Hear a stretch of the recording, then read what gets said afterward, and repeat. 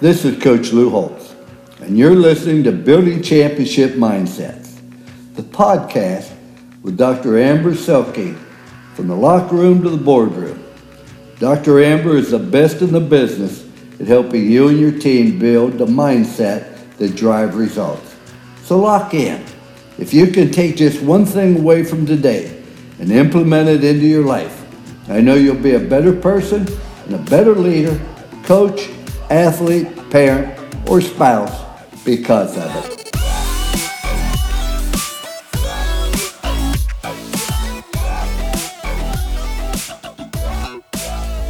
All right, ladies and gentlemen, well, we are going to get started, and I am so excited to introduce you to my mentor, my coach, and even more so my friends now, Bill Brennan. Bill, thank you so much for being here with us today. Oh, it's a pleasure to join you. Thanks for having me. So I talk all the time about building a mindset and leadership development and how we can continue to show up as the best version of ourselves. And Bill, I've actually referenced several things that you've shared with me over the years on this podcast. And so it just means the world to me that you would be able to be here, because a lot of the ways of thinking that I've developed in myself as an individual and as a professional have come from the profound influence that you've had over my life. So before we get too far, I just want to take this time to publicly share, which I know I've done numerous times, but to people all around the world, and say thank you to you for taking such a vested interest in my life and my growth and my development, and just being that person over the last 12 years who I've been able to call to just help me navigate ways to grow myself and to show up and deliver when it matters, whether that be interviews or whether that be new jobs and new roles and growth in those. So thank you, because I certainly wouldn't be the person and professional that I am today without you.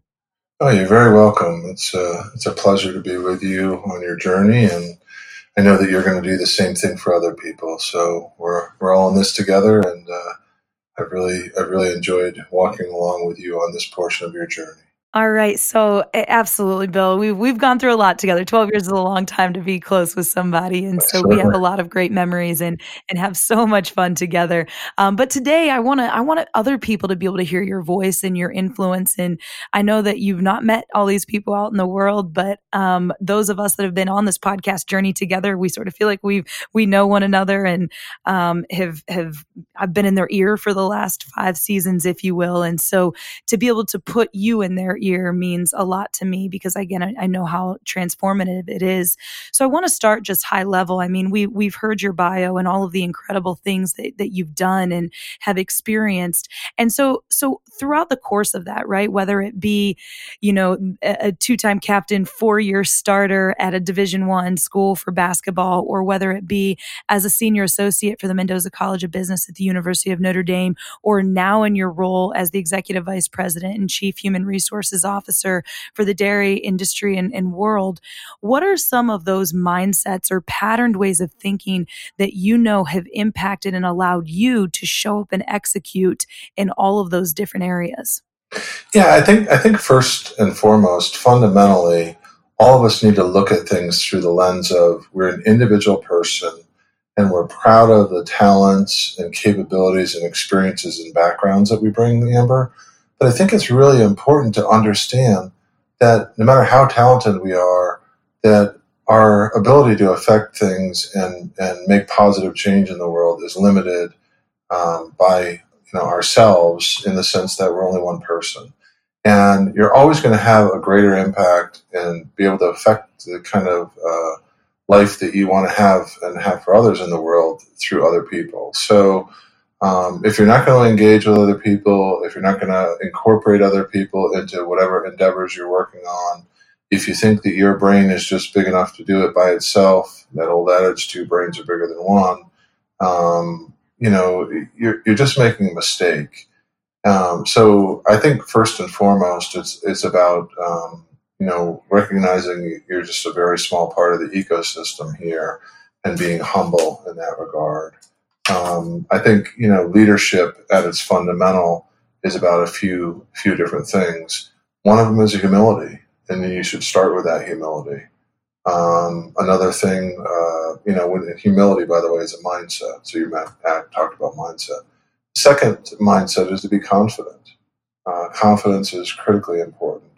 And confidence does not mean that you're not going to have obstacles. You're not going to have challenges. You're not going to have difficulties in figuring certain things out.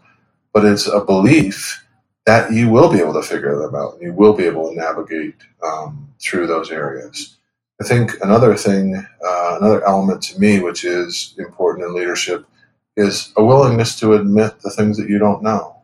And, that's fine. That's part of being a leader.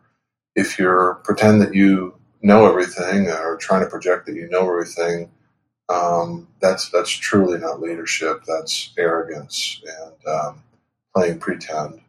And I think there's two other things that are highly important as a leader. One is to have courage, and have courage to make difficult decisions. That's about leadership, and that you don't feel failure along the way. You're making a decision and you're going with it. You're not getting caught up in paralysis by analysis. And the last thing is caring, and caring as much about the people as you do the results. So getting the results the right way does not mean leaving a pathway of destruction in your wake on your way to the top of the mountain. So I really think that starting with understanding that you're not going to do it alone, you can't do as much alone, and knowing some of those sort of fundamental pillars of leadership, and having those mindsets, possessing those is really important. Yeah, that's awesome. The humility piece, that courage piece. Have you read or watched anything from Dr. Brene Brown? Yeah, absolutely. Absolutely. Yeah, we're just starting to get into some of her stuff. Aaron and I watched her special on Netflix the other day. So if you haven't checked that out, everybody, Dr. Brene Brown on Netflix, she's got a new thing out, but she talks about vulnerability-based courage and what really showing up courageous is. And that's the willingness to experience uncertainty, risk, or emotional exposure, and I think that is such a critical element to great leadership and great influence. And Bill, I think that's what has made our relationship so powerful in my life, is that, every time we would sit together or talk, I mean, it was just, there's uncertainty about my future. There's risk involved in some of the decisions. And there was an emotional exposure on both ends to really dive into things that can help take a person to another level. So, I love that sort of understanding of what courage is. The other thing that I think was so powerful about our work together and our friendship in general is just, you have a profound way of thinking, like in models and sort of systems and how things are all connected.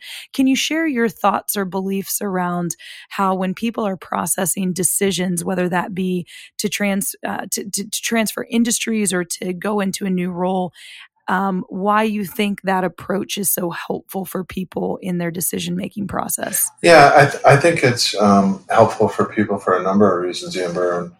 And one of them is that people like structures, people like routines, people like pathways.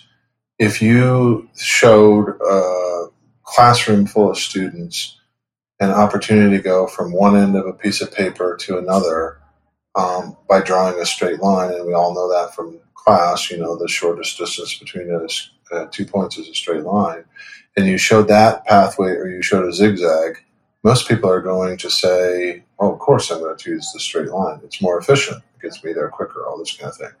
But they're not taking into account all that you learn out there on the outskirts as you're zigging and zagging back and forth. So that sort of, people say life is a journey. That experience sort of really matters. But I think that people like models because they like structure. They're trying to bring some sense of order to something. They are trying to, build confidence along the way, and have sort of a structured, supportive way to go on that pathway. So I think in my work with other people in particular, and I would say this, I'm going to say this very broadly, Amber, and to your listeners, I think it really doesn't make much difference whether you're a teammate or a coach or a leader or a boss or a colleague or mentor or educator, any of that kind of thing, any of those types of roles, the types of things that we're going to talk about here tonight, I think are equally applicable across those areas. And I think that some of the techniques that I've always seen that have worked not only in myself but that I've tried to encumber in other people are to encourage that person, to show belief in them, to help build confidence, to show support, that you're there with them, that you'll help them and walk along the journey with them, to show a vision that you can get to some sort of outcome over here on the other side once you go through this, and to show some techniques and methodologies that put some structure or landing spots for people to land on as sort of comfort zones along the way. Those would be four things that I would say that I always try to bring to an equation with other people when I'm engaging with them, no matter what kind of role I'm playing. So I think that people are really receptive to those things because, Teddy Roosevelt said, people don't care how much you know until they know how much you care. And by showing encouragement, showing support, showing a vision, and showing some methodologies that they might not know, that really helps them. I think the other thing too is trust, and there's all kinds of different trust models out there. I use two of them very frequently. The first one has three components to it. One is that there's competency. Is this person going to be able to do what they say they're going to be able to do? When I'm working with other people and they're looking at me, can I show them that I'm capable of doing what I'm saying? The second is empathy. Do I care about them? Or am I self-centered, sort of egotistical kind of person that we have all encountered in life? And the third one is values. Do my values and how I look at life and how I look at people match up with theirs? So that's one model that I think is pretty simple, pretty straightforward. The other one is a little bit more formulaic, or probably back to algebra, but it goes a little something like this: T equals C plus R plus I, and then the denominator, it is a SI. So T equals trust. C, on the other side of the equal sign, C represents credibility, plus sign R represents reliability, plus sign I, which represents intimacy, which means you sort of let your hair down and let somebody into the challenges in your life. So all those things are positives that build up trust. But the denominator, as we know in an algebraic formula, actually tears down the overall value. In this case, that stands for SI, and that stands for self-interest. So credibility plus reliability plus really letting somebody in intimate ways of your struggles are all great in building up trust. But if that person even senses the smallest whiff of a scent that says, you're just looking out for yourself here, that kills all trust. So I think establishing trust with people is really— Oh my gosh. Wait, stop, Bill. Everybody, are you taking notes? This is why I love this man. I've got my pen and paper over here and I'm like, this is awesome. I'm using this with my teams this week. I just love it. Thank you. Thank you. Thank you. That you get me all jacked up when I get excited hearing this stuff. That is so good. Yeah. I think the other thing too is, if you're a boss or even a colleague, before you engage with somebody, I was talking with an airline pilot. Or, I fly a lot for my work, and I was talking to an airline pilot, and this guy had flown in the Navy for like 20 years, and I was a commercial pilot, and I was asking him questions just like, hey, when you guys come in to land, how fast are you going? Because I watch planes out my window while they land at the airport here at O'Hare. And I've been told 125 miles an hour to 175 miles an hour. And I was pressing this guy, and I said, "Hey, how fast are you guys landing when you're coming in?" And he said, "All landings are unique." And I said, "No, no, no. On average, how fast are you going?" And he said, "All landings are unique of themselves." And we started talking about it, and he said, "It depends on the weather condition, depends on the aircraft that you're on, depends on the runway, depends how many times you've landed there before. The wind, the crosswind, the amount of humidity in the air, the weather conditions like rain or headwind or tailwind or all that." And he said, all landings are unique of themselves. And I started thinking about that, and I was comparing it to what they say about great performers like actors and singers and performers. And they say the real great ones put pressure on themselves to the point where, like, that performance by, some great singer, that, like, Bing Crosby or Frank Sinatra, something like, it was an entity all to itself. They never took anything for granted. So they ended up giving people the best that night. And if you really think about it, Amber, I think what's interesting about that is all landings are unique. Yeah, that's probably true. Well, so is every relationship that you have in your life with everybody you encounter at any point in time.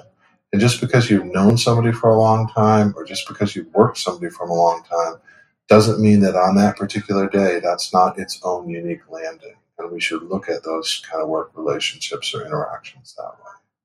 Yeah, that's really profound, right? Because I think that, even if you just look at our relationship, I mean, I'm a very different person now than that first year I met you as a little freshman soccer player at Notre Dame when I popped my head in your office and randomly said hello, to now. And I think that that's been one of the things that I've appreciated. Geez, I've said that 5 times tonight already, but one of the things I've so appreciated is that you've let me grow over the years, and that every interaction we have is really based on that current state of where I'm at, where you're at, where our lives have intersected in that season. And I think that's such a great way to come alongside of people, right? As a friend, as a leader, as in a intimate relationship with your spouse, like, you know, every interaction is a little bit unique based on where that person is. And that doesn't mean it's a bad thing, right? That simply means that, hey, the weather's different that day. So we have to make an adjustment to make sure that the landing is successful, to make sure that that interaction and that moment with that person is successful. Because it matters, every interaction that we have the opportunity to have matters because, like you referenced to those singers, who knows when it's going to be the last one, right? And is that person getting the best side of you? Man, just always forcing me to think better and be better, Bill. I love it. I love it. What are some of the other things that you've been thinking about recently, or situations or scenarios that have seemingly come up a lot in the work that you're doing, that you found impactful in what you're thinking about and how you're showing up every day? Yeah, I think the first thing that I would respond to that is, Amber is make sure that everything that I go into, whether it's a meeting with a large group of people, whether it's a sort of rushing interaction in the hall with somebody, whether somebody's asking for just a couple minutes of my time, or it's going to be a half a day meeting or a larger meeting, is making sure that my personal mindset is right before I engage with somebody, making sure I'm in a solid space so that I'm truly present and fully in the room and truly ready to engage. So I think that's really important. First of all, to make sure you're there, because business and life is so busy and so active, and people are trying to do so many things at the same time. And if you're trying to do that, you're not really present, and people deserve your best. I'm not sitting here with the computer open tonight surfing the web as we're talking. I'm sitting here just listening to you and responding. And I think for all of us that's really important. The other thing is there's an old saying in education, which is a little bit off here, but I'm going to try and apply it in a way that makes sense. When the teacher is ready, when the student is ready, the teacher will appear, right? And that is to mean that you have to understand the environment you're in. You have to understand where that person is truly coming from that day, what level of confidence they have that day, if they're coming to you with a question or they want input or advice or help or whatever. And I believe that what Stephen Covey made famous again in the 80s, that phrase, seek first to understand, comma, then to be understood, which was really came from St. Francis of Assisi, is very, very important. So being ready to engage with people in the right mindset with full attention, then understanding where they are coming from in that situation and what kind of help they need before you engage them even. So some people might view that as passive. I view that as the athlete doing the hard workouts to get you ready to compete in a game. You game ready by taking that approach. But fundamentally, I don't think you can really perform at your best in terms of helping and assisting and encouraging and challenging and getting the best out of other people unless you do those, you take that type of approach. Yeah, that's awesome. How about culture transformation, Bill? I know that you've done a lot of work in that space over the years. What are some of the things that, as people are navigating cultural transformation, that you've found important for them to think about and to process and to do or be in that moment? Well, I think it's a great question, and culture is determined by people, not by anybody else. An organization can put on its website that it has this culture or that culture. People are the culture, and everybody owns the culture. Yes, it can be set and directionally from the top, and I think that's really important that good leaders will do that. But everybody owns culture. So from the lowest level person in the organization to the highest level person, everybody buying into what your culture can and could be, I think is really, really an important step. And if you look back to the Apollo era when John Kennedy challenged our country to put a man into space and land him on the moon safely and then return him to the Earth safely, there was a famous story about people going down to meet with the scientists that were working on this and interviewing people and learning from them on such a large scale endeavor. What was their thinking? What was their mindset? What was the culture? And at one point, they interviewed the janitor who was literally cleaning the bathrooms and said to you, and what are you doing here? And he said, I'm working to put a man on the moon. Right? And think about that. Not like the lead scientist, not like the head of NASA. The janitor is fully committed to putting a man on the moon. So you have a vision, and everybody understands what that vision is, what you're trying to accomplish. One of the other key elements is people understanding how the work that they are contributing contributes to that overall, vision or mission. And then, people, of course, need to be properly trained, and they also need to be appreciated and respected and rewarded for their contributions. But I think that, first and foremost, creating a vision that people can go after, that's something that's better, something that's bigger, something that's improved is really, really important. And then showing people how they are contributing to that. This work that you're doing here, you might see that it's just this little thing over here. It's moving this from here to there, moving these papers or these reports from here to here. It's really not. Here's how it's contributing to this larger work that we're trying to work on and develop together into a huge success. So I think that's really important. I think praising people. I was just talking to somebody this evening and said, how often do people thank each other? Probably not very often. Probably not as often as we should. To truly say, hey, thanks for doing that. And then on top of that, when they see really good work, how often are they calling out sort of those gold star on your paper moments and saying, hey, you know what? That was really great work. I am thoroughly impressed with that. That's awesome what you just did there. Some people will go as far as saying, I couldn't do what you just did. others will never say anything. So you can see how these things like having a vision, showing people how their work is contributing to that vision, and thanking people and calling out really good work are positives that can be sort of self-feeding in cultivating a proper culture. Yeah, I love that. That's awesome. And again, making sure all those things are connected and aligned and how that can just help streamline things too. So it's like you're going to have a culture one way or another, whether that's positive or negative or just confused, or disconnected. And I think that thinking through each one of those things, vision, people's purpose within manifesting that vision, setting those goals and ensuring people are equipped to actually accomplish them. And then that recognition celebration process along the way is all really connected so that, we're rowing the boat forward faster. And I love that. That's an awesome, again, another simple little model to think through if you're working on building and sustaining a great culture in your organization or team. Those are some simple things I think that can help do that. So thanks for sharing that. That's really awesome. Yeah, of course.